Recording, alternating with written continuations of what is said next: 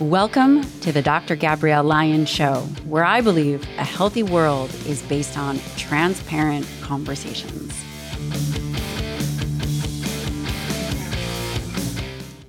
Hi, friends. In today's episode of the Dr. Gabrielle Lyon Show, I sit down with the legendary trainer, Gunnar Peterson. This guy is an absolute legend in the space. He has trained everyone from the Kardashians to Jennifer Lopez to athletes in the NBA, NHL, NFL, any and every major sport team. And I am bringing him to you. In this episode, we get to the nitty-gritty of how to design an exercise plan for fat loss while maintaining skeletal muscle. Movements everybody should do to stay fit for life. Gunnar clears up the confusion about when to do high-intensity interval training versus zone 2 training. And probably most translatable is how to design an exercise plan for beginners. Gunnar Peterson is a certified national strength and conditioning coach. He's a graduate of Duke University. This guy is extremely smart. He's an editor and wrote a regular column for Muscle and Fitness magazine for over a decade. He is on multiple advisory boards. He has done frequent television appearances, Today's Show, you name it, Keeping Up with the Kardashians. This guy is the real deal, and he is here to support you. As always, if you like this episode, please take a moment to share, rate, review, subscribe. I put this content out for free, and the only thing that I ask is that you pay it forward. Paleo Valley has graciously sponsored this podcast. I love Paleo Valley beef sticks. I love them so much that I have been hounding the company to send me more, and here's why. Their beef sticks are 100% grass-fed, grass-finished, and I am telling you, when you taste these beef sticks, you will never be the same. They are fermented. They have a different kind of texture. They are amazing for your gut. They have omega-3 fatty acids, vitamins and minerals, glutathione, CLA, and of course, bioavailable protein. The thing about protein is we're not just eating for the macronutrient protein. We're eating for the food matrix, and the food matrix includes all the things I just listed: vitamins and minerals, omega-3 fatty acids. This will ensure your capacity to stick to your plan. Also, tastes great. The kids will love it. Head on over to paleovalley.com and use the code Dr. Lyon. That's paleovalley.com/Dr. Lyon, and you will get 15% off your order. Again, I cannot recommend this product enough. We use it in our house. The kids love it. I travel with them. A great protein-rich snack that's easy to grab and go. Thank you to Timeline for sponsoring this episode of the show. This is the game-changing supplement, and it is called MitoPure. Especially important with this conversation that Gunnar and I are talking about muscle, metabolism. In order to have effective skeletal muscle, you have to have healthy mitochondria. And that's exactly what MitoPure does. It is a postbiotic. It's a pomegranate postbiotic where 30% of people cannot actually even make it. It has over a decade of scientific literature behind it, truly extraordinary. And urolithin A, MitoPure, is the first and only clinically tested, highly pure form of the potent urolithin A. What does it do? It impacts mitochondrial health. How do you feel mitochondria? You feel more energy. And as we age, our mitochondria become less efficient. One way to combat this, and by the way, I think this is going to be the next biggest thing, is by using urolithin A. And I recommend MitoPure. Please do not wait. Try this. If you add one thing to your regimen, it should be MitoPure. Head on over to timelinenutrition.com/Dr. Lyon. Again, that's timelinenutrition.com/Dr. Lyon.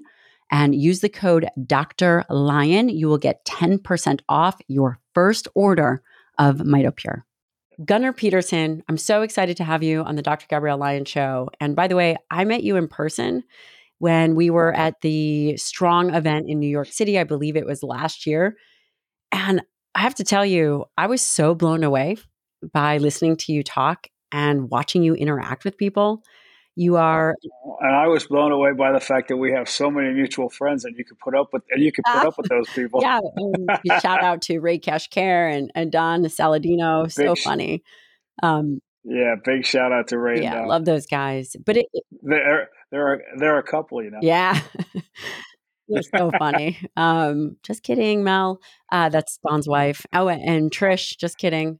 But what really struck me Just about kidding. you is that you have and do work with some of the biggest names in Hollywood, from the Kardashians to just everyone, a whole bunch of A-listers.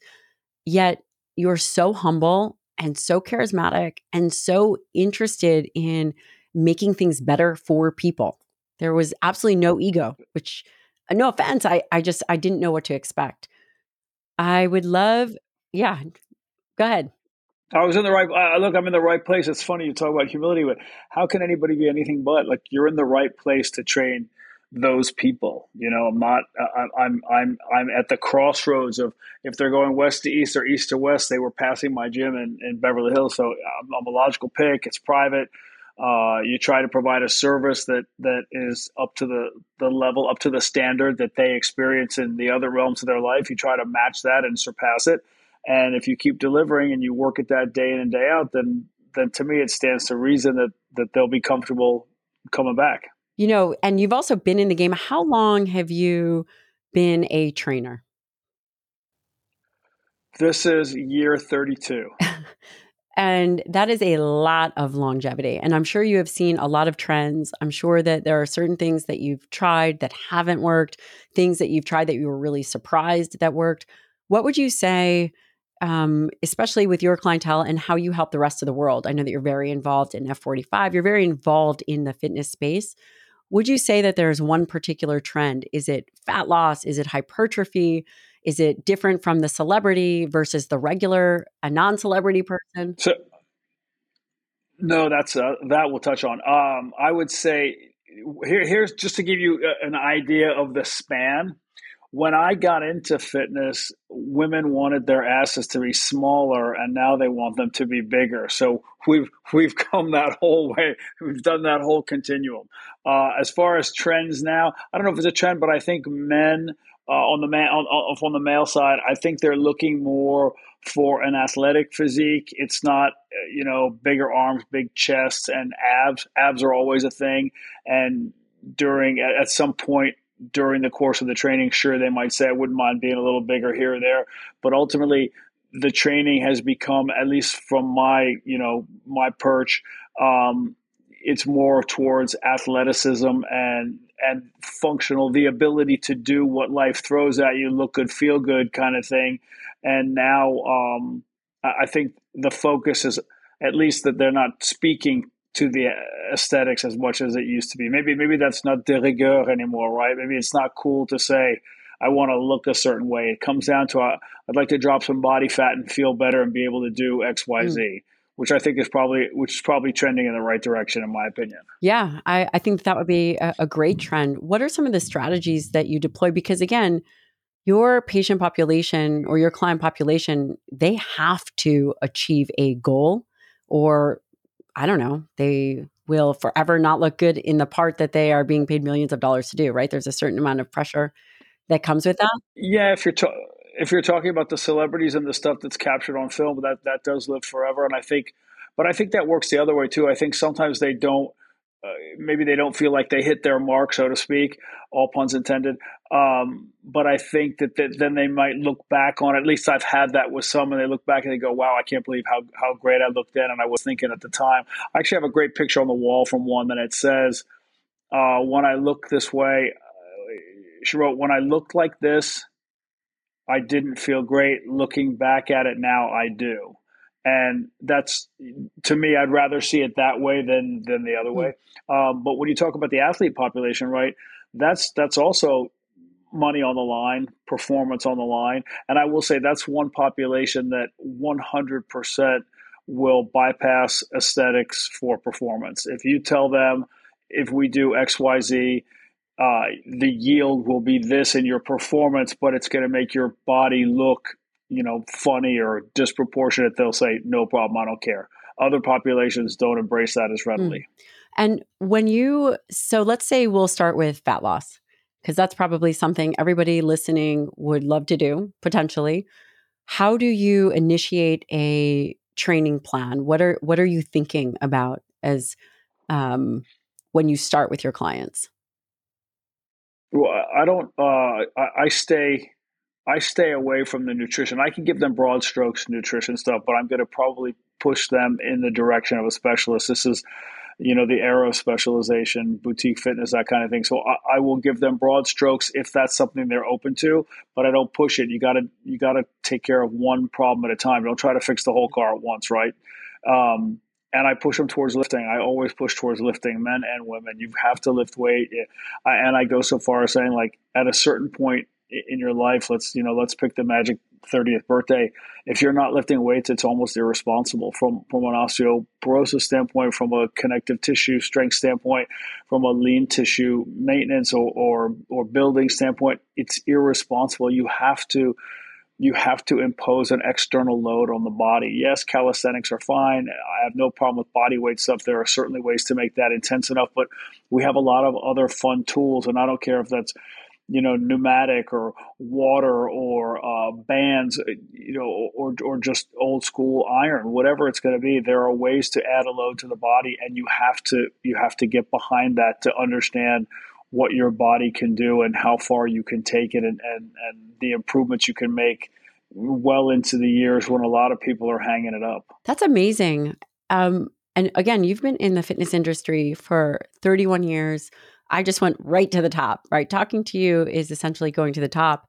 And what I'm hearing you say is that lifting weights, it is irresponsible by the time you hit the magical number of 30 or But whatever, if you are not doing but I don't want to wag the finger and say, dude, I also have this other approach, and maybe this has served me, maybe it hasn't, maybe it's polarizing.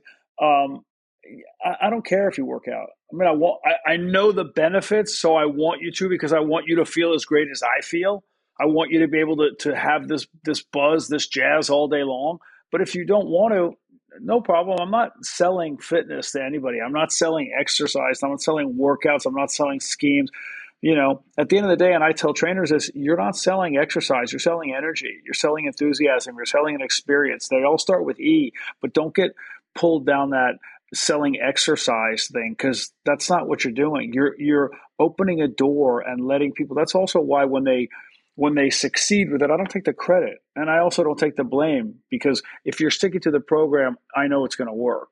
I mean, I'm not saying focus group of one just because of me, but I've been through this with enough people from a variety of demographics. It's going to work.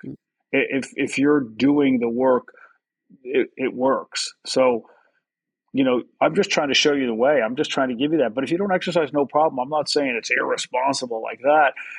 But I look at it and go, when you're, bitching about what you can't do, what you used to be able to do, what you wish you could do, but you're not doing anything towards that end, then that's well, irresponsible. you also have to think about the trajectory of aging, especially with this information overload. I used to think that there was just an information overload in the nutrition and medicine space.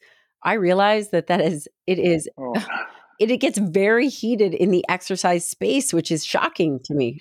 Because again, if we're all trying to have the same message, which is move your body, there are multiple ways to do it. But it seems as if the fitness world is a bit divisive, which I was shocked it's to very, see that. very much, very much so. And that's why if somebody works out with me, then they, let's say I travel and they take, two Pilates classes, or they take two group exercises. They go, hey, I really like that. I go, you should do that, because whatever you can, um, whatever honestly elicits the, I really like that. By all means, you should do that, unless it's dangerous, or harming others. But you should do that. And I'd rather have you go somewhere and stick. There are 8 billion people. I'd rather lose you to another form of exercise than have you not doing anything, or have you doing something you hate. So that would always be the way. You found something you like Pilates, you like yoga, you like, you know, group X, whatever it is, by all means do it. But if you can't find your way, stay here and let's attack this and see, because you're going to really benefit from Do you this. think that there is a way where it is replaceable? Would you say that lifting weights or resistance exercise could be replaced with a different form of training? Sure. I mean, come up with it. There are so many group exercise classes that offer a variety. I mean, I would say if you're using, the 2 pound weights, I think it's time to bump that up. But yeah, there's outdoor activity, farming, for example. I mean, great activity. Taking care of kids and running a house. There's a lot of activity that goes into, lugging bags of dog food and groceries and mowing the yard. If you're doing all that, there are a lot of activities that have that yield. But if you don't have anything that's structured and you're not happy with the way you feel and look, or look and feel, depending on what city you're in, because sometimes one precedes the other, then get into a workout routine. It can actually be super fun if you find a way. And I know I drank my own Kool-Aid a long time ago. If you find a way to enjoy the process, the rest is just gravy. It just happens. It's not even, you look in the mirror and go, "Oh, I look great." But you haven't thought about that because you've been enjoying the workout so much. I know I'm a weirdo. I wake up thinking about what my exercise is going to be today. Oh, I'm going to do 4 sets of this or 2 sets of that, or I'll do this much cardio, or I'm going to add jump rope intervals today, or whatever. And I know everybody doesn't think like that. Not everyone thinks like that. But if you find a way to think a little bit like that,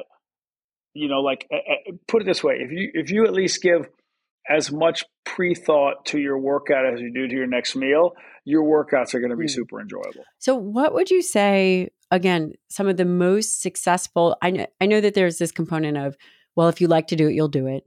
But for example, we know that resistance training under load really improves insulin sensitivity and triglycerides and fasting glucose levels. There's all types of things that healthy skeletal muscle does. Would you say that the most are there a handful of really important components to a training plan when an individual is really looking for body recomposition? Yes, I would say you have to think about working in all planes of motion. What does that mean? I What does think that you mean have for the listener? so sorry. So 3 planes of motion: sagittal, which is front to back; frontal, which is side to side; and transverse, which is in rotation. And a lot of people don't want to work in rotation. They don't want to load in rotation. They're afraid. But you think about, when you get in your car, the first thing you do is grab your seatbelt. That's rotation, transverse plane. Think about, there's so many things that there's do we talk about Pat McNamara? Pat Mac? Mm-mm, You, you know Pat Mac? mm-mm. You must. Do Oh, I? Pat Mac, T I Mac. don't think so. Oh, you Yeah. must, on Instagram. Delta guy, great guy, and he has a great quote. He says, "Life saving and ass kicking happen in the transverse plane," Mhm. and it's a great quote, and it's true. That's where stuff happens. So you have to work in that plane against load. Stop just doing crunches. I have no problem with crunches, but there's so many other ways to train your core. Work rotation, work from the bottom up, right? Right, work insertion, work origin.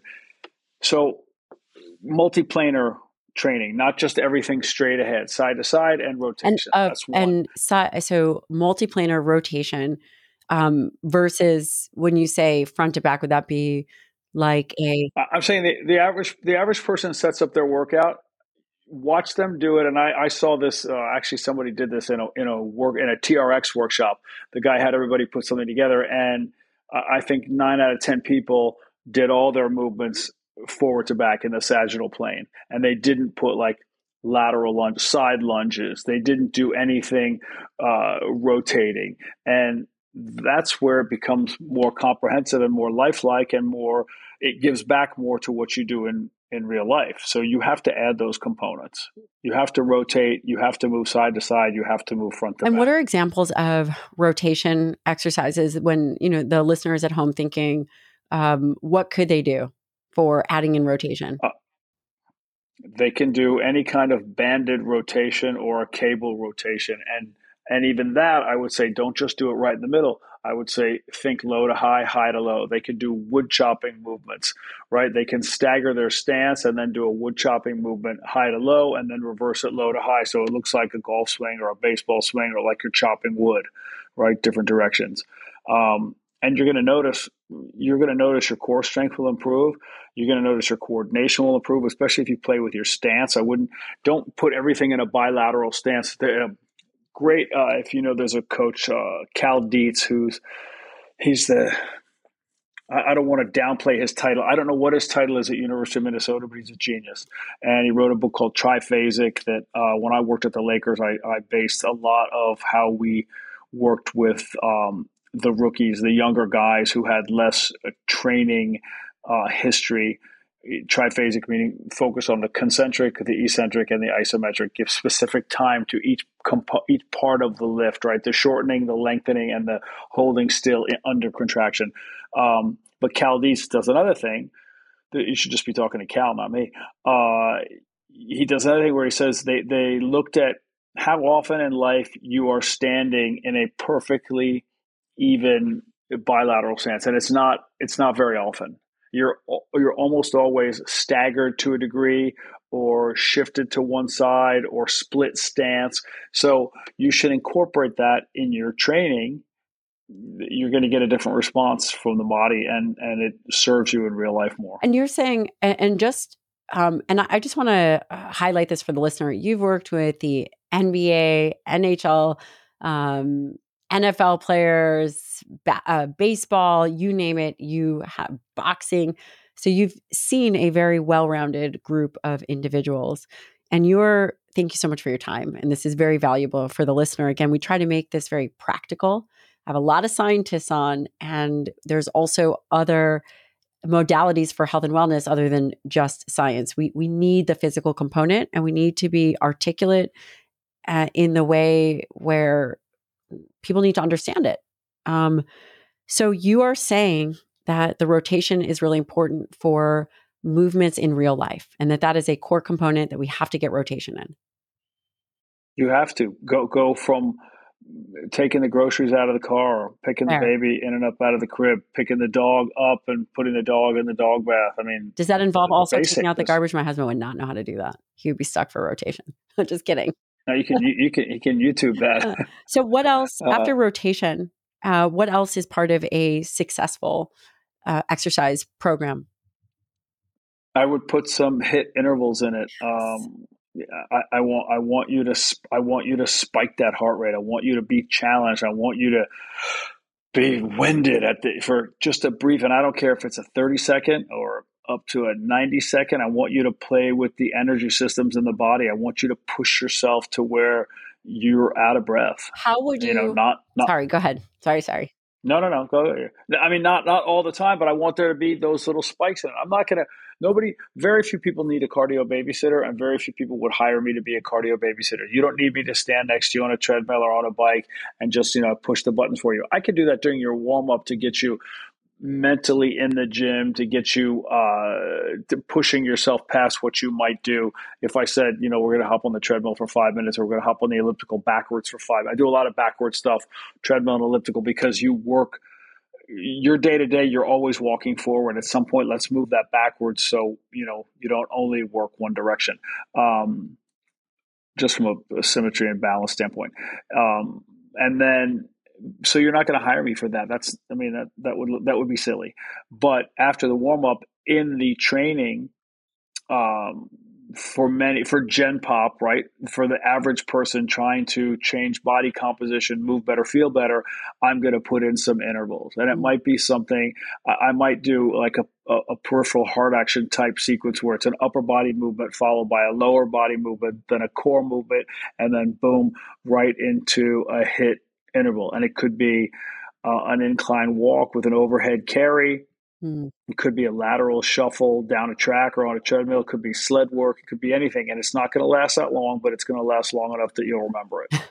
It's going to last long enough that you'll remember it. How do you gauge someone? So if someone is starting out and they haven't really done high intensity interval training, maybe they've been a cardio bunny, or maybe they're just really into the bodybuilding style workouts. how do they gauge? Do you say, we are going to do 10 reps of 30 seconds? Do you get a sense? How can someone at home begin to think about putting together a training program for themselves with a HIIT style workout? So they should start. You should train. It's fun to train with somebody if you can. And I've, I train super early, which right out of the gate boxes out a lot of contenders. Not a Wait, lot of people want to what do time that, is and they say really early? I'm up at 3:45, and I'm usually on the gym floor by 4:30, 4:40. But there are a lot of people. The guy Colin Shane, who trains with me in Nashville, well, I think he's up at 2:30, What 2:45. time do you guys go to He's up. bed? That's outrageous. I mean, I try to be in bed by 9. Okay. So I'm better on my sleep, but I'm not as good as I should be. I try to get 7. Mm. If I get 8, I'm a force. I think Colin's not married, doesn't he's engaged, but he doesn't have kids. So I mean, he can go to bed at 7, So it's whatever, super easy. whatever. Yeah, super duper easy. Yeah, yeah. It's like those guys just say, I go to bed right after I wake up, and it's like they're kind of outdo. I'm not saying that. I'm just saying by training early, you have a lot less. Part of the reason I train early is because less. It's just math, right? Less people awake, less people to interrupt you, so less phone calls, less emails, less texts. But it also means less options for training partners because not that many people want to do it. But I would say train with a partner and try to maintain a conversation during your HIIT interval. And that's a great, RPE, rate of perceived exertion. Can you talk during it? If you're just chatting away, you're probably not working hard enough. If you're taking a second, that guy, it's probably right around where you want to be. If you don't have a training partner, sing, find, play some music, have headphones and sing. And if you find yourself stopping because you can't get the air to sing, then you may be pushing yourself right where you should be if you're more seasoned. But if you're new to it, you may be overdoing. So pull it back a little bit. Would you say using a modality like an Airdyne bike would be beneficial? And how hard? So, for example, if I were to get up and do a minute sprint on the Airdyne, after that first 30 seconds, depending on if I come out too hot, I'm gassed. So the quality of where I can even keep my Yeah. heart rate is, or just the kind of wattage output is abysmal after that. Do you say, all right, you're going to hit the Airdyne, you're going to keep it at 500, just say arbitrary, 500 watts. And anytime you're below that, you just call it. So I would use the assault bike, and I would put them in there on that same bike, right? But at first, I'm not going to scare them with the wattage. So here's how I would do that. I would say we're going to do a minute, 10 seconds easy, and then 10 seconds like you're being chased. Then 10 easy, beach cruiser, then 10 like you're being chased, 10 easy, 10 like you're being chased. And by the third 10, they're feeling that. So that's not that minute sprint. I mean, that's big boy stuff that you're doing right there. But when I'm leading people into it, and then maybe the second lap through, maybe it's 4 10s, and then maybe it's 5 10s, or maybe we'll play with it and it'll be the same 10s, but we'll take the rest down, right? Mm. So it'll be 10 seconds rest, 10 seconds work, 7 seconds rest, 10 seconds work, 5 seconds rest, 10 seconds work. So we shorten the rest period. So your rest work ratio becomes way more work. I love that. I love that. But I like playing with the numbers with Mm. people. And it's not always 10. The work is not always 10. Sometimes the work goes up, the rest goes down. I mean, we just play with it depending on who you're working with. How do you keep them engaged mentally? And how do you keep the programming so that they're challenged? And there's a difference between being engaged and challenged, right? Engaged, they're focused, they know what they're doing. Challenged, they're actively trying to destroy whatever they did on the last set. Mm. Do you find that, and how long would you go? Is this a 10-minute type of thing? Is this a 20-minute type of thing? On that, if I'm doing that as an interval, I might have 5, 6, I might have 7, 8, 9 movements with 2 intervals in those movements. So it could be the rest would be weight training, and then spliced in there would be I see. the assault bike or the I rower see. or a stair climber, that type of thing. If I were just doing a conditioning workout, it's probably going to be more like 5 minutes on the bike, and then I'm going to move them to something else because I think a lot of people have. I don't want to dabble in ADD and ADHD, but I think a lot of people Mm. they like mixing it up. And also, I have a lot of fun toys in the gym, so I don't want to be the like you can't join in reindeer games over here. You Yeah. got to stay on this one thing. I'm going to mix it up. Why not? If I can elicit the same physiological response and use different toys or tools to do it, why wouldn't I? Your experience is going to be Mm. infinitely more pleasurable. Eventually, you'll go to a gym or on vacation where you don't have as many options, and then you're going to have to lock it down. But when you're in the candy store, go nuts. We have rotation, we have high intensity interval training. And basically what I'm hearing you say is that you're not doing typically high intensity interval training as its own session, its own conditioning session. If what I'm hearing you say is one of the things, if someone is, I don't know, trying to lose fat, you're adding in, or body recomposition, you're adding in the high intensity intervals in between doing other things. Did I hear you correctly? Yes, yes. In between the strength training, yes. Because if I just had people come in and do high intensity cardio stuff for the entire time with me, they would feel like, I mean, I'm going to use a term. They didn't get their money's worth, I guess is the way to really feel it. It just wouldn't feel like that's not what I came here for, Gunnar. Mm, So what I would say is, okay, we're going to do the strength stuff because I also know from a recomp standpoint, the strength that's mm, really your money shot. mhm. Wait, say that And then I'm again. going to Say that say, again for all the listeners, because there's lots of controversy as to how you are really going to move the needle. Just say it again. let let's see the physiques of the people who have the controversy. Because no, I agree with you. to recomp your I agree with you. body, like it's that's an old actually that's an old there's an Arthur Jones clip on that, the guy who invented Nautilus equipment and had a hand in strength, and then I think his son did hammer strength. Um, Arthur Jones says you can get in better condition lifting weights. He actually goes as far as saying, you can pull up the quote, you can get, you can become a better runner from lifting weights than you can from running. You can get in better cardiovascular shape from lifting weights a certain way than you can from running. That's Arthur Jones. I'll take that up with me. I mean, he's passed away, but call us on. But and I'm not going to go that far with the conditioning, but I am going to say from a body recomposition standpoint, if you're going to give me somebody who's going to do just cardio versus somebody who's going to do strength, and I can put the strength together, oh yeah, all day that person's coming out Yeah. better, I, better recomped. I mean, I see this in clinical practice. We work with trainers all the time, and this is what moves the needle for them. They have to. That's what I was trying to get to in the beginning of the interview, is that I don't think resistance training is replaceable. I feel like from a body But I said composition, yeah.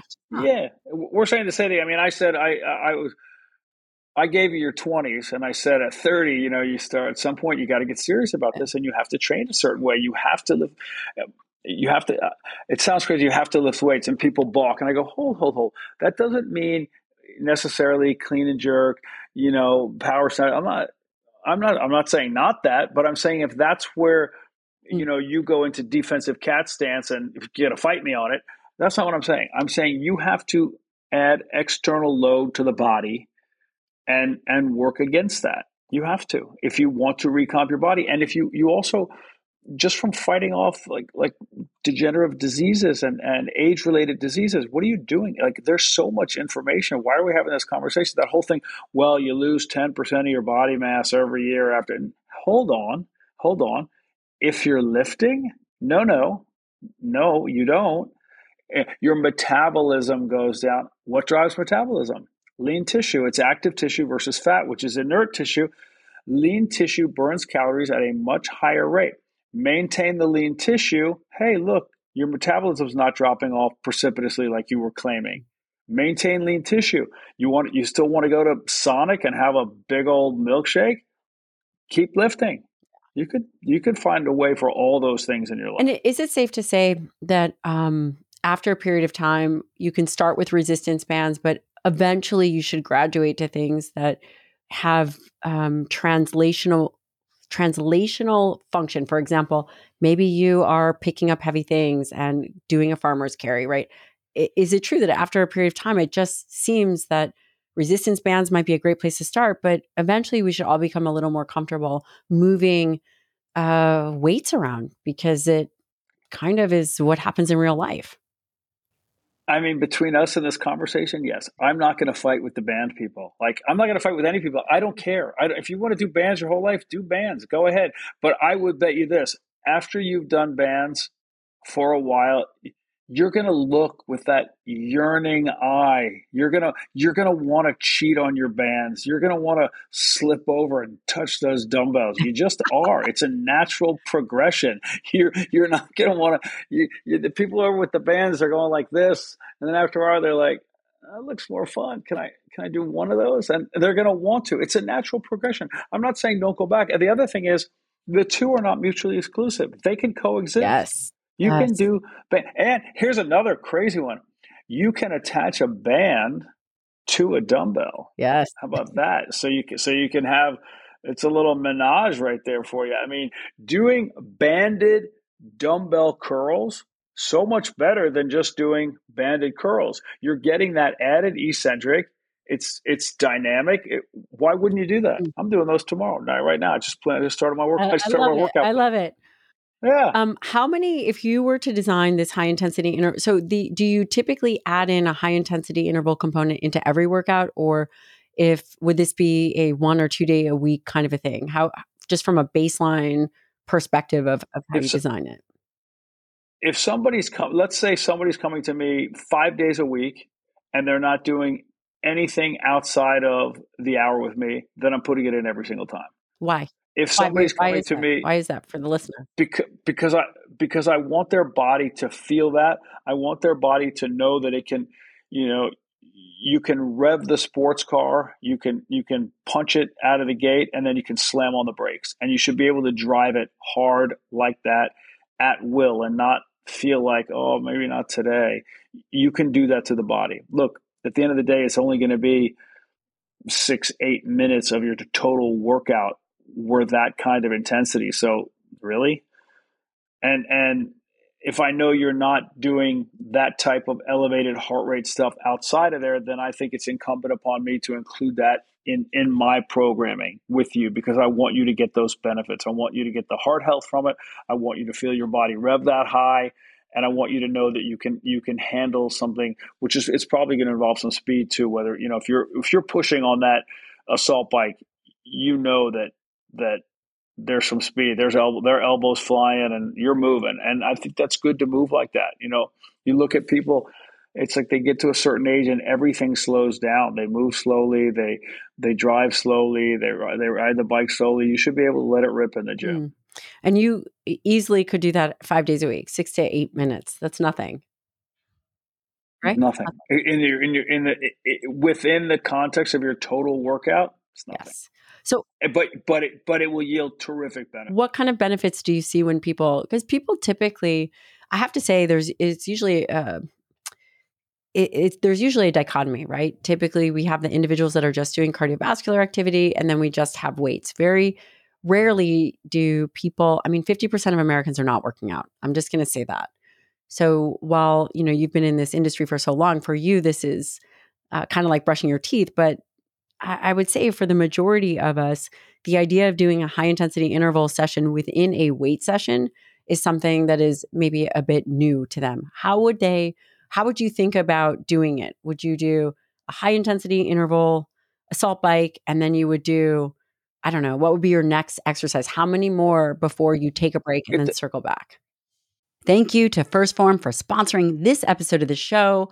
I would love to bring your attention to Microfactor. It is a complete daily nutrient in a small, convenient pack. It is a hassle to take a bunch of supplements that you have to go to the bottles, take them all out, or even pre-pack your vitamin counter. You don't have to do this with Microfactor. Microfactor has a small little pack with antioxidants, CoQ10, essential fatty acids. It has even a fruit and veggie cap and a multivitamin, as well as a probiotic. This product is a foundational health product. There are a handful of things that you must do right. And if you are not eating perfectly, which many of us are not, then it is imperative to get a great multivitamin. And this is one way to do it, because it has a multivitamin and a number of other amazing and important things to help support your wellness journey. Head on over to firstform.com/Dr. Lion.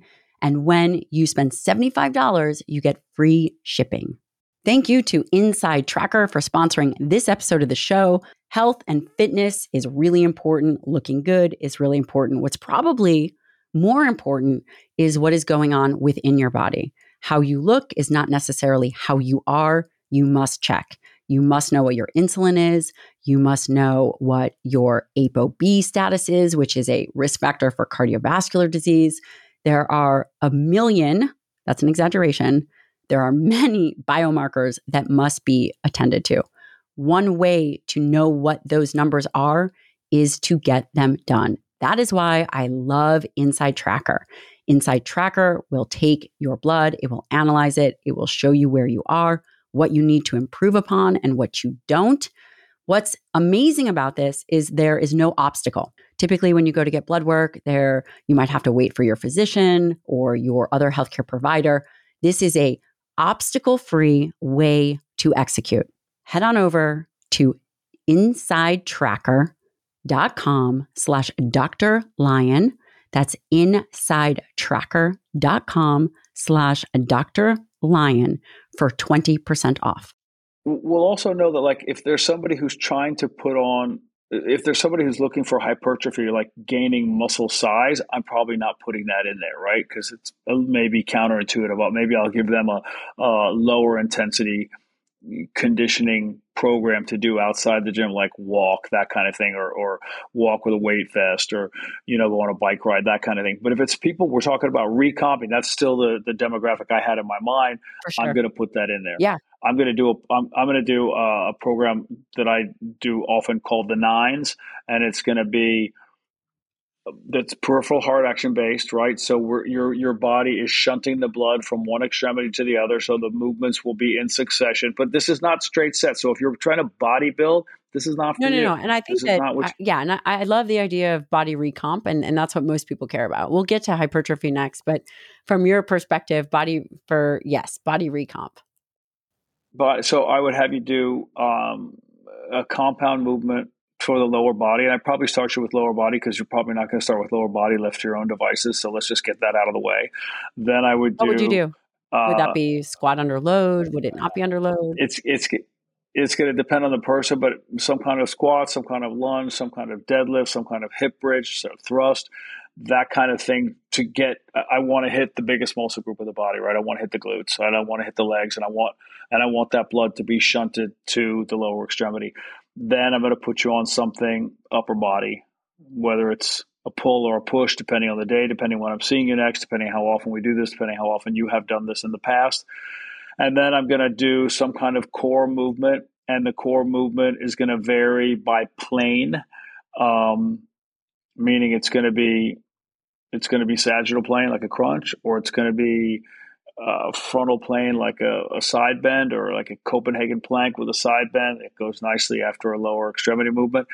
And then, or it's going to be something in rotation, right? Like a wood chop, a medicine ball slam, that kind of thing. And then probably going to go into a hit interval. And that's going to either be like that assault bike, or it's going to be a Stairmaster. If you're coordinated athletic, it might be a Stairmaster, but going using a crossover step. It's going to be a Jacob's ladder. It's going to be a Versa climber, a ladder mill. It's going to be something like that where you're moving and you're feeling it. And then probably be a water break or a sit down, like, holy cow, what did we just do? And just to clarify, the lower body exercise, you pick one lower body exercise and then one upper body exercise, or is it more than that?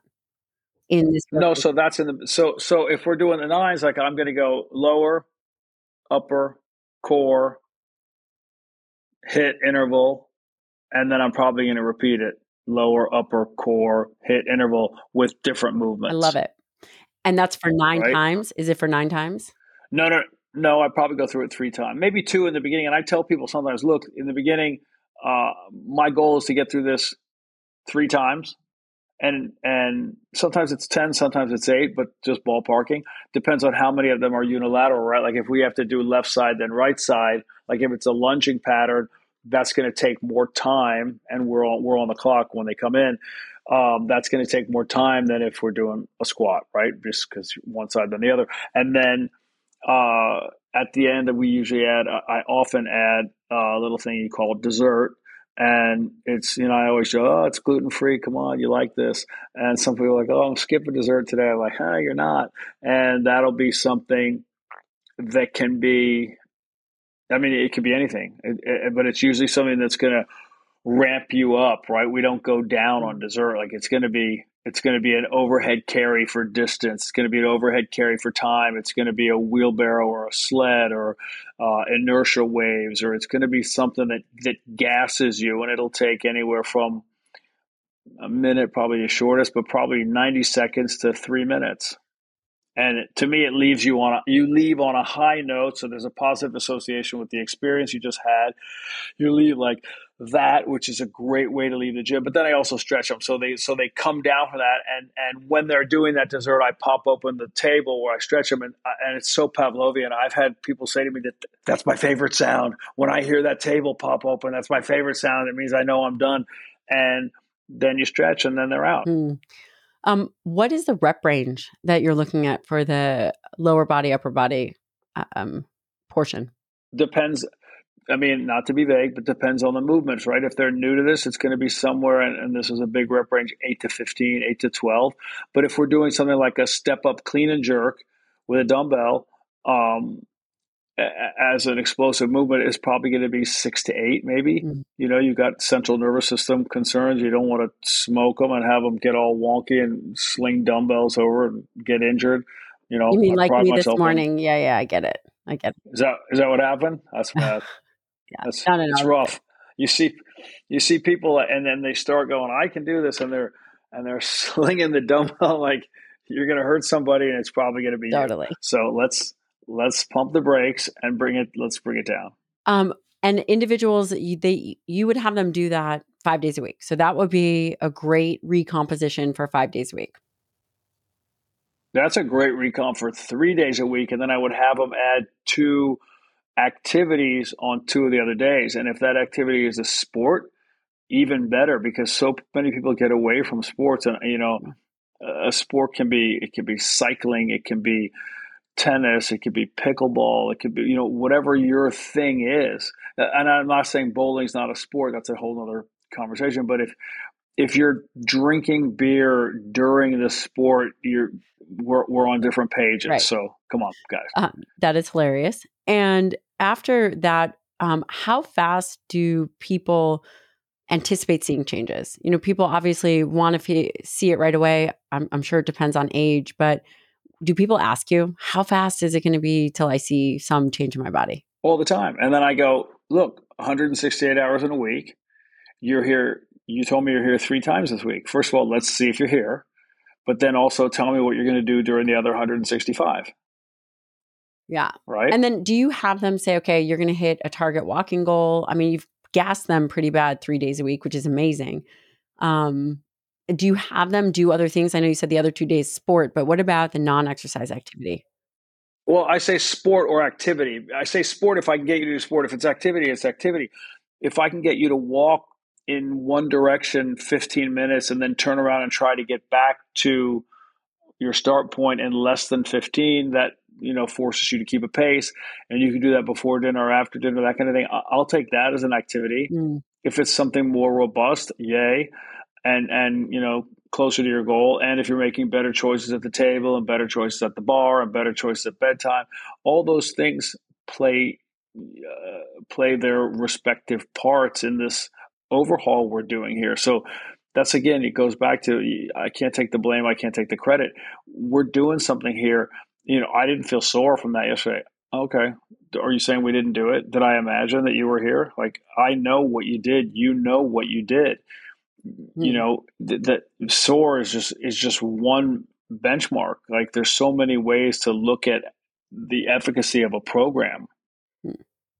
Yeah. So you tell them essentially it's not about how they're feeling. It's really about what you saw them execute and do. Probably, I'm sure they work with someone on their nutrition and then their recovery. Right. Stay in a calorie deficit, not a huge one. Like, if you're eating If you're burning, 2,800, don't drop it down to 1,200. You know, take it down to 2,500, Mm. go down to 2,300, go down to 2,000 over time. Get in a calorie deficit, stay in a calorie deficit, focus on your sleep. I just read a thing the other day, and I don't want to misquote it, but the might have been Stan Efferding said that sleep was more important than, I don't say cardio, Yeah, it was Stan. for Yeah, I saw that. for fat loss. Mm. And I was like, yes, yes. I tell people all the time, take it if you can get an extra hour of sleep. First of all, you can't eat when you're sleeping, so you're way ahead of the game already. I don't Second of know about all, that. I've it's seen some people eat while they're sleeping, but that's terrifying. But and then you go, and your body is at rest, and that's when the magic happens. I mean, that's when it recovers, that's when it rebuilds, that's when it recharges, which means your next workout will be more, you'll have the potential to put more into that workout. So you're getting the recovery, you're able to hit the gas harder the next time, and it was another hour that you weren't like picking at something in the cookie jar. Great, we're winning. This is a win-win-win. Recovery is a huge tell me component. about that. Why? In my mind, I think, and this is great because you're setting the record straight. I would say most people are not training hard enough where recovery is a necessity. And listen, I've gone through periods. My book took 2 years to write. There were days in the gym where I just wasn't training. As I was showing up, but it wasn't as hard as I could have gone, But I needed think to that's okay. go. But that's okay. Not every workout has to be PRs, fire and brimstone. I'm lighting this place up. I'm breaking shit. Oh, It doesn't doesn't have have to to be be. that. Oh, Like, okay. no, it doesn't have to be. You'll see when you're older. You'll see. Showing up is, people say 50%. Sometimes showing up 70%. That's, thank God you're here. Let's just do something. And when you have more, give it more. And I will say it too. If you only have 20 minutes today, okay. Well, hopefully, maybe there's a day on the weekend when you have an hour. You have an hour and a half. Let's see what it is. There are other places you can chip away time in your schedule to add to the work. Well, I don't want to spend my whole day in the gym. All right. Well, when you say it like that, already mentally, you're not in the right Mm, place. You should be excited to spend whatever time you mm. have, whether it's 20 minutes or hour and a half, whatever it is, and just take it for what it is. Stop evaluating and micro analyzing every single rep and workout. That's not what we're doing. You didn't get this deconditioned for this long because and now all of a sudden you're going to fine tooth comb the whole thing. That's just crazy, crazy. So recovery is huge, and it comes in a lot of forms, right? Sleep being number one, the one we all get. Body work, whether it's if you have the time and the luxury and the wherewithal to get massages, or you're using a Theragun or any handheld percussive device, or um, ice bath or sauna or infrared sauna or meditation. There's so many ways, just finding ways to lower your stress levels, which also help your body recover, and make sure you're hydrating and make sure you're getting enough quality food spread out throughout the So day. you don't care necessarily what the modality of recovery is, aside from sleep. No, I do, but if you're starting with a blank slate, I'm gonna say, what speaks to you, what sounds good to you, what do you like. You might be, I don't like massage. I don't like anybody touching me. Okay, I got that. No problem. I'm not going to say, oh, you got to try this massage person I have. Then no, no, no. They'll turn you around. I'm not selling it to you. Fine. You don't like massage. No problem. No problem. I What got would it. you say if you were to pick one for yourself? What would you say that you feel is the most effective recovery tool? In the last 18 months since I moved to Nashville, I got one massage, and I actually got it when I went back to LA for Ben Bruno's wedding. And my wife said, "You have not had a massage since we've been there. I booked you one." I go, "Babe, you're the best." Uh, but massage is great, and I know how much I need it. But for me, I have to train myself to lie there and be still, and I'm not great at that, but I work at it. But I always know that I feel so much better after a massage. But if I can't get that, I use a Theragun Mm, religiously. Travel with it. you do. Yeah, I Uh, mean, yeah, yeah. it doesn't matter where. Is it always hips and hamstring or quad? Does it matter where you do it? It's it's it's almost always hamstrings, low back. Sometimes it's biceps, pecs, and armpit. It's like try to get underneath, right? Because I get shoulder stuff. So if you can get the shoulder from underneath, from inside it, I feel that, and that's because I had Dr. Jason Worson, the Theragun guy, actually work on me once, and he drove the Theragun up my arm. I go, dude, are you robbing me?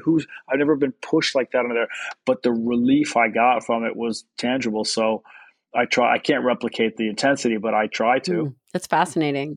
And then anywhere I try to do the traps, but I feel sometimes like when I'm trying to do my traps, like I feel like I'm tightening them while I'm doing them. So I have trouble with that, but I try. Mm. I foam roll.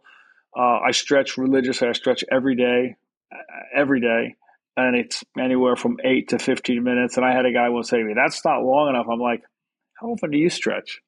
And he goes, "Well, I don't, but I know that's not long enough." I go, "Mind your business." Like, So seriously. do you find that training, I mean, obviously you've had your clients for long periods of time. Someone in their 50s, 60s and older, do you find that their training has to change? Are there things that you impart that are different? Is mobility more important for them? Are you doing fascia work? Are there other things that you find really, really important? So I saw a thing years and years ago that said when we're born, we don't move, right? We sit and we just kind of wiggle around. And then our movement patterns increase, right? And we start, we crawl, we walk, we run. Then we start playing, then we go into sports, and we go into a bunch of different sports, and then we specialize in one sport. And it drew this graph. It's like this and then like that. And it said, and then we go into the one sport, and then our sporting career ends, and then we start working and our movement patterns decrease, and then we get old and we Mm. can't really move much, and we sort of end up exactly the way we started, like in one place, not being able to do much. And it was a thing about try to maintain as many the ability to execute as many movements and movement patterns as possible. So I try to challenge myself with that, and I would do the same with people that I work with who are older. I handed a guy a jump rope the other day. He goes, I haven't jumped rope in years. I go, perfect time to bring that back. That is so funny. And Yeah. it was funny because you watched him do it, and he was struggling because I think he thought I'm going to jump right back into when I used to. And I said, "You want me to say something, or you want me to let you find it?" And he goes, "Let me find it." Typical guy answer. And Didn't ask for he, by the directions. Did third, not ask for nope, directions. Kidding. exactly. I don't need any help. And by the third time through, he was crushing it. Mm. And I didn't ask him, but you could see on his face there was the pride of I jump rope. You know, it's another skill. Mm. It's another arrow in my quiver. Another thing I can do. And I think giving people not giving. I think exposing people to all those different things so that then they know or they remind themselves of what they can do. That's a powerful tool. You go out in the world, you feel a little better, right? You can ride a bike, you can jump a rope, you can. It's just another skill set, right? I think that's important for people in general because I do believe that thing I read that you start with no movement patterns, it goes and it diverges and then it converges and it ends up with no movement patterns. I want to hold that window open as long as I can Mm. with everything.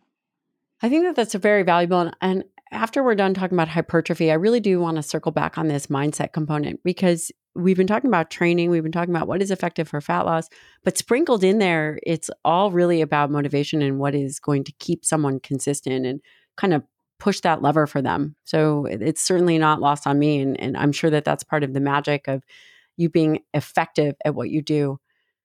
In a hypertrophy plan, let's say someone is their normal average weightlifter who kind of goes into the gym, not really structured. Today I'm going to do back. Tomorrow I'm going to do, no, I'm sorry, Monday is Universal Chest Day.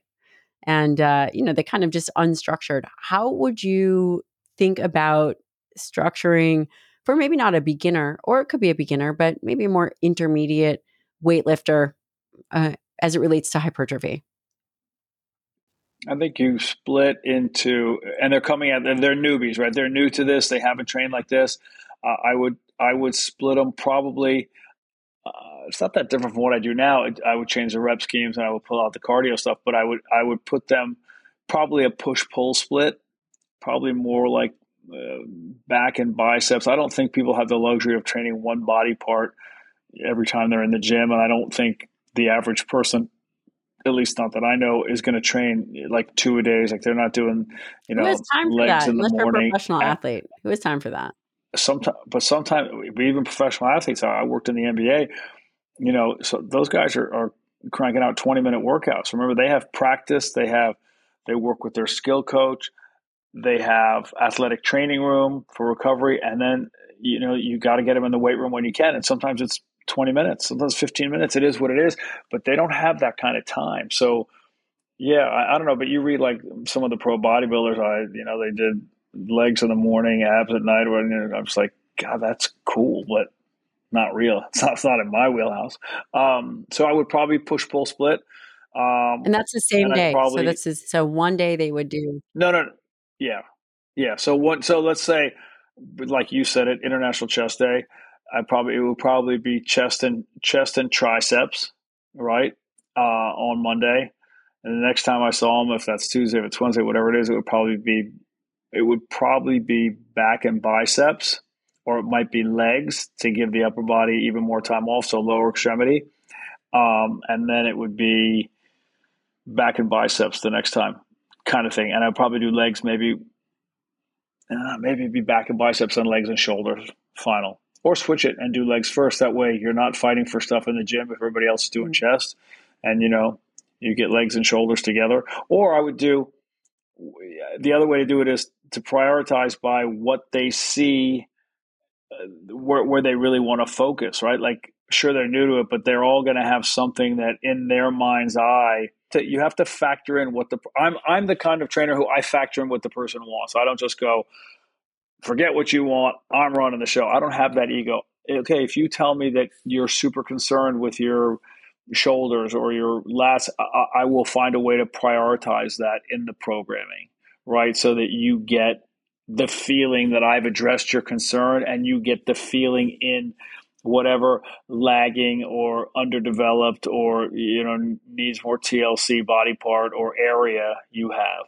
because it might not be a body part. If we're talking biceps, triceps, chest, back, shoulders, legs, it might be an area on the back, and then we'll target that. And when we're training in a way that's hitting that, I will remind you that that was something you wanted, and try to feel it in that area. You want to connect that mind muscle connection is super powerful too. You have to talk people through it. It can't just be repping and chatting. They have to know, you don't have to do the grimacing unless that's your thing, but you have to, I want you to feel, are you feeling what we're doing? If we're doing back, are you pulling, are you abducting the scapula? Are your shoulder blades rotating inwards? Are you pulling down so you feel the lat contract downward? I was just working with Matt Wenning, if you know Matt,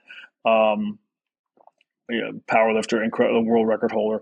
And Matt said, when you do these rows, if you're not pulling in and down and trying to put your elbow towards the bottom part of the lat, you're not really firing the lat as intensely as you could. And I thought, that's a great cue. That's a great way to say that, in and down. So I want to program in a way that they know that their concerns are being addressed, and in a way that's going to serve them. So it would probably be a push pull, and I would separate and have lower And how extremity many, so on a different day. are they hitting each body part twice in a week for hypertrophy? Do they need to hit it more? Is it more the volume of what they, Case, yeah. case case by case. Who are they? Like, you can't, got to hit everything twice a week. Okay, what if they can only come to you 3 times a week? What are we going to do? Are we going to do more of a full body work? And if they're brand new to this, that would probably serve them. But if they're farther in and they want to start splitting it up, then we're going to have to find a way to split it up and get everything.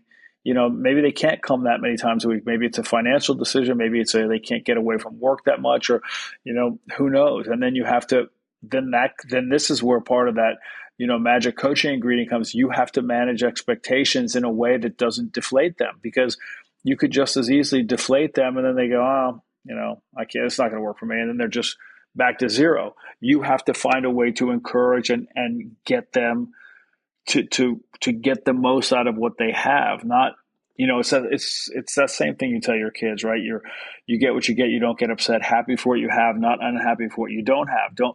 don't be unhappy that you don't have sprinkles. Be happy that you got the ice cream, right? I know you wanted the sprinkles, but they didn't have them, so we just got ice cream. We're not going to sit here and just bitch about no sprinkles. We're going to be excited about the ice cream. So if they can get 2 days a week, 3 days a week, I'm going to give them credit for that versus beating them up for what they didn't do, which is also why I start people usually twice a week, because the hardest part is getting them to build it into their schedule. Everybody has a schedule problem. And Everybody ultimately, is it tight on becomes a time. non-negotiable, though, right? Even if you're tight on time, the healthier and stronger you are, the more capable you're going to be in all domains of life. It does for me, but I can't, again, I can't push that on you. But, like I traveled today with a group, and we left early, and I knew we were leaving early, and I went to the gym early, and the hotel, I was in Paris, and the hotel said the gym opens at 7. I go, the gym, wait a minute, I said, the gym, not the restaurant. I mean, the gym opens at 7. I said, I got to get in there at 4. And the guy goes, oh, it's tough. And I said, look, I'll come down. And I went down at 4, and they let me in. And they got security to let me in, because there was no way I was going to fly all day and arrive and think, can I go to the gym now? Mm. There's just no way. I wanted to get it done. So for me, it's a non-negotiable, but I don't put that on everybody. You might say, oh, that's crazy. You should have slept. All right. Well, how about I slept on the plane? How about, there are ways to do it, and you pick your poison. I know how I want to feel, how I want to look. So for me, it's a non-negotiable. That's what you say. I don't I'm with know. that, but I don't I think put you that on should, and everybody we could else. probably change the trajectory of how we all age. I mean, just that. Well, I put it so maybe I spoke too quickly. I don't put it on them directly, but I show up, and they see that I look a certain way, feel a certain way, act a certain way. My demeanor's better. I'm capable. I can. I don't know. I feel like I'm happier, and I think a lot of that, to me, I know for me, a lot of that is connected to Well, whatever I we did are physically human that day. animals designed to move, so that would make a lot of sense. So we talked about fat loss. I really love the high intensity interval type stuff. I'm going to actually start incorporating this after this conversation. We talked about hypertrophy. Basically, the big takeaway is also the I didn't ask you um, rep ranges, or is it really just based on? I was just going to say that. Yeah, rep range has to drop for hypertrophy. You got to bring it down. You have to be pushing towards failure in those lower rep ranges, right? I mean, the 8 to 12 is what they used to say for hypertrophy, but now studies come out that you can see hypertrophy gains in any rep range where you approach failure. So failure, technical failure, right? When your form begins to crumble, then that's kind of when the set's over, right? Maybe squeak out 1 rep, 2 reps after that. But you definitely want to challenge yourself. If you're finishing your set, let's say you say it's 6 reps and it's like 4, 5, 6 done, you need to either add weight or add reps. Same thing if you're in the higher rep range, it's 13, 14, 15 done. That doesn't mean you trained to 15. That means you just didn't push yourself. You have to be keeping good form, reaching technical failure. You have to be pushing towards failure. You don't have to reach failure, but they say you should be inching towards failure with your sets. And again, not every set, but you want to Do push you yourself. find That's that what this is all there are about. certain movements that everybody should be able to do physically? Granted, as long as they don't have an injury, should they all be able to squat? Should everyone be able to deadlift? Are there certain things people should be able to do? I'm a fan of squatting and deadlifting because I see playing with my kids. I see the squatting happens all the time. Lunging happens all the time, and then functional lunges. Like if you go Juan Carlos Santana out of Florida, years ago did reaching lunges, twisting lunges. I incorporate a lot of that stuff because Mm, especially if you have kids, but those are movements in real life. Deadlifting, I think, yeah. I think the name deadlifting does it a disservice, right? I think a lot of people are put off just because of that word, and you shouldn't be. You are deadlifting all the time. You are, especially Mhm. with Amazon, packages to the Mm. house. You are deadlifting now more than ever. So I think do it in the gym. If a woman's deadlifting in the gym, when she's at home doing something that she might not have done 30, 40, 50 years ago, it's going to be easier. If a man is deadlifting in the gym and then he actually is called upon to do something that men used to do back Not in the like throw out day, the he's garbage. going to I'm be just able to kidding. summon Yeah, yeah, yeah. that ability. I'm just kidding. Yeah, I'm yeah, just making that's a a bad thing for mom you. I joke. see it. I see it. How important is it to track the high intensity interval training? So, how important is it to show improvement? For example, if you're using the assault bike, are you looking to see improvement? Are you looking to see improvement in weights? How important is it to track to see if we're meeting certain metrics? I would say that's case by case. I know some people love that, and some people, they die by the data. They gotta see the numbers. They Mm. want to know. That's not my thing. I don't do it for me. I don't do it for you. The last thing I wanted somebody to do something and say, I was doing that heavier last week. Okay, whatever, but you weren't today. And remember, you just came off of 2 flights. You shorted your sleep. You didn't have your usual breakfast. I'm not looking. Again, you're not a weightlifter. You're not powerlifting. This is not a meet. There's no reason for you to get to that number if you're not going to be able to execute. Just so we can say what you didn't get to the number. I don't need to do that with you. We can log it if you want, but to me, you're not at that. I don't know. People are not. What is that about? You're going to get so caught up in that data. If you're the person that needs it, I think by all means you should do that. My brother is an avid cyclist, like 3, 4, 5 hour rides Sounds like a in the terrible mountains in idea. Europe where he lives, and he he sends me this data thing, and it's mind blowing. The ascent, the heart rate, the miles travel, the kilometers travel. It's just like, and I know that keeps him going, and he looks to crush that every time he's out there, and he does, and that's his thing. And so, by all means, I would never take that from him. But for me, I'd rather just go on a bike ride. That's just me. And I'll still work up a sweat and I'll still feel good and I'll still feel like I got my heart working, but I don't need to look at numbers and pour over them at the end of the day. I don't. I couldn't tell you rep ranges. I just don't do that. What about your heart rate variability? Are there things that people that you feel should be tracked, or you feel that it's somewhat, and I don't want to put words in your mouth, but a little bit of a distraction to be tracking all of this stuff, all this data? Yeah, again, I would use RPE, right? Rate of perceived exertion. I will talk to you during that. And I say something like, I have this thing called a ladder mill by the company's called Brewer's Ledge. They did the tread wall. I have one of those outside, but I have the ladder mill inside, and it's this 10-foot ladder, wider, about the width of two standard ladders, and I can put it so it's inverted, right? So the person can actually have their feet underneath them, or I can put it at an angle where it's an easier climb.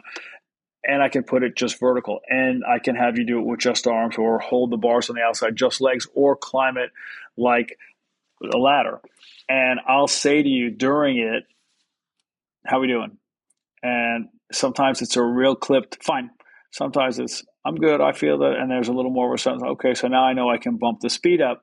And then sometimes I'll say, how we doing? And they'll say nothing, and I'll say, don't want to talk about it now, bad time, catch it at a bad time. And I'll get a laugh, and I'll know that they're working right where I want to be working, right? You're just That past the point of chit chat. So we're probably in the higher range, which means we're doing this the way I want to do it. I don't need the heart rate monitor. If you want to have a heart rate monitor and get off and look at that, and a lot of people do because it comes on their Apple Watches. So they're tracking that all the time. That's great. I see a lot of people looking at it. But it can be done, and you can And get results without all of this stuff. I got to tell you, I would have to say, Gunnar, I'm probably more in your camp. That obviously I track blood work and et cetera. But when it comes to training, it can be distracting. It'll be distracting for people, and then it becomes not necessarily a motivating factor, but just a whole bunch of distraction as opposed to focusing in and getting the work done, and really putting in the time, effort, and energy. well, if it's not a distraction within the workout, where I see it is afterwards, I didn't burn as many calories as I thought, and I go, okay, here we go. So to me, it's a lot. It's an even. It's another. It has a lot of similarities with a scale, right? And scales are great, and it's a wonderful tool, and it's great to know and all that. But how many people really weigh what they have on their driver's license? Come on. Uh, and I go like this. Look, if you look at your body in the mirror and you love what you see and everything's sitting just right and you feel unbelievable, and the number you had, let's say as a woman, in your mind for your best body ever was 135, and you're feeling great, you look great naked, that's the true one, not in your clothes, right? And you get on the scale and it says 140 or 142, how are you going to feel? And I have some people who will say to me, oh, I'd be so upset, I would be so sad, Mm. I would start crying. And I go, but you're allowing an inanimate object now to dictate your mood. And then I'll flip it and I go, what about the other way? What about you look in the mirror, it looks like Isaac Newton personally attacked you and gravity is just pulling everything down. You feel awful. You have no energy. You don't like what you see in the mirror. You get on the scale and it says 127. Oh my God, I would be so happy. That's I crazy. go, but that is crazy, but I don't want to say that word. But yeah, that's crazy. You are empowering that tool to change your mood. How about go with your mood? Let's just be honest. Look in the mirror. Find a mirror that you like, because mirrors are not, a mirror is not a mirror is not a mirror. Find a mirror that you like. Find a way to stand in it so the lighting hits you in a way that you like. Use that as your benchmark. And when you don't like what you see, take it up a notch. And when you love what you see, enjoy it and have a great day. Like, let's stop analyzing it all. You're spending so much time analyzing. Go live your life. Mm. At the end of the day, I don't know. I've only been to a few funerals. I don't remember any of them where they had the person's vitals and body fat and weight, on the brochure at the funeral home. That's just not how it works, guys. Yeah. So you probably saw a lot and do see a lot of fixation on this external number, body fat percentage, whatever it is, just because of the industry. Yeah, but I'm also not saying, look, if that's your thing and that's what guides you and that's what keeps you from going off the rails, by all means, go for it. But I don't think that's for everybody. And I think you have to honestly look back and honestly evaluate, is it detrimental to your end goal? Are you unnecessarily, bludgeoning yourself Yes. with these numbers when, damn, give yourself some credit. Like the person who said, when I look like this then I didn't like it, looking back at it now I do. That's a powerful thing. You don't want to spend the time beating yourself up and then later go, wow, I really look great, I shouldn't have beat myself up. I don't know. Just take it. You can't stay in having your fighting weight all the time. There are days when you're not your best. There are days when you're beyond your best. So it's all going to come out in the wash if you're constantly applying yourself and you're varying the intensity and you're sticking roughly to your plan. I don't think you should be weighing your food when you're on your honeymoon or when you're on a vacation. I think that's weird. But I'm not judging you. If that's what you want to do and that makes you feel great, then by all means you do. You're probably saying, I don't think you should be working out at 4 in the morning. Okay, I understand. I hear you. But I know what makes me happy. And I think that's what it's going to come down to. Are you happy with your program? If you're not, then evaluate it. Take a look at what you're doing, what's causing you the unhappiness. And I think a lot of people don't make that connection between fitness and happiness. And ultimately, the fitness should give you all the things you want in your life and lead you towards, happiness and prosperity and fun. Man, have some fun. There's a lot of shit in life that's not fun. So let the fitness be fun.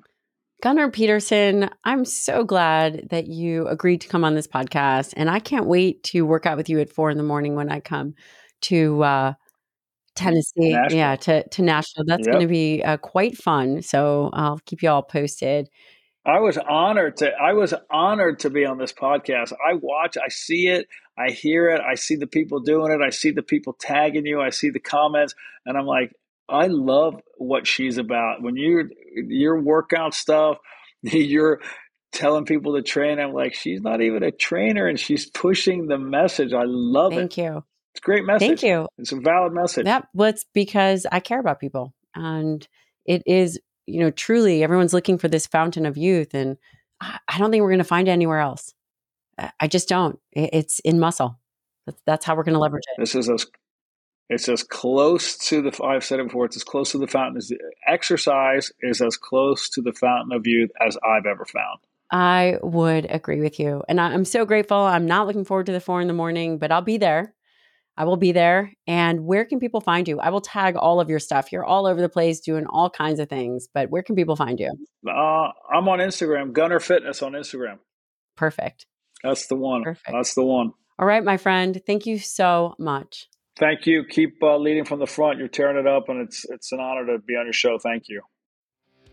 The Dr. Gabrielle Lyon podcast and YouTube are for general information purposes only and do not constitute the practice of medicine, nursing, or other professional healthcare services, including the giving of medical advice. And no patient-doctor relationship is formed. The use of information on this podcast, YouTube, or materials linked from the podcast or YouTube is at the user's own risk. The content of this podcast is not intended to substitute for professional medical advice, diagnosis, or treatment. Users should not disregard or delay in obtaining medical advice for any medical condition they may have and should seek the assistance of their healthcare professional for any such conditions. This is purely for entertainment and educational purposes only.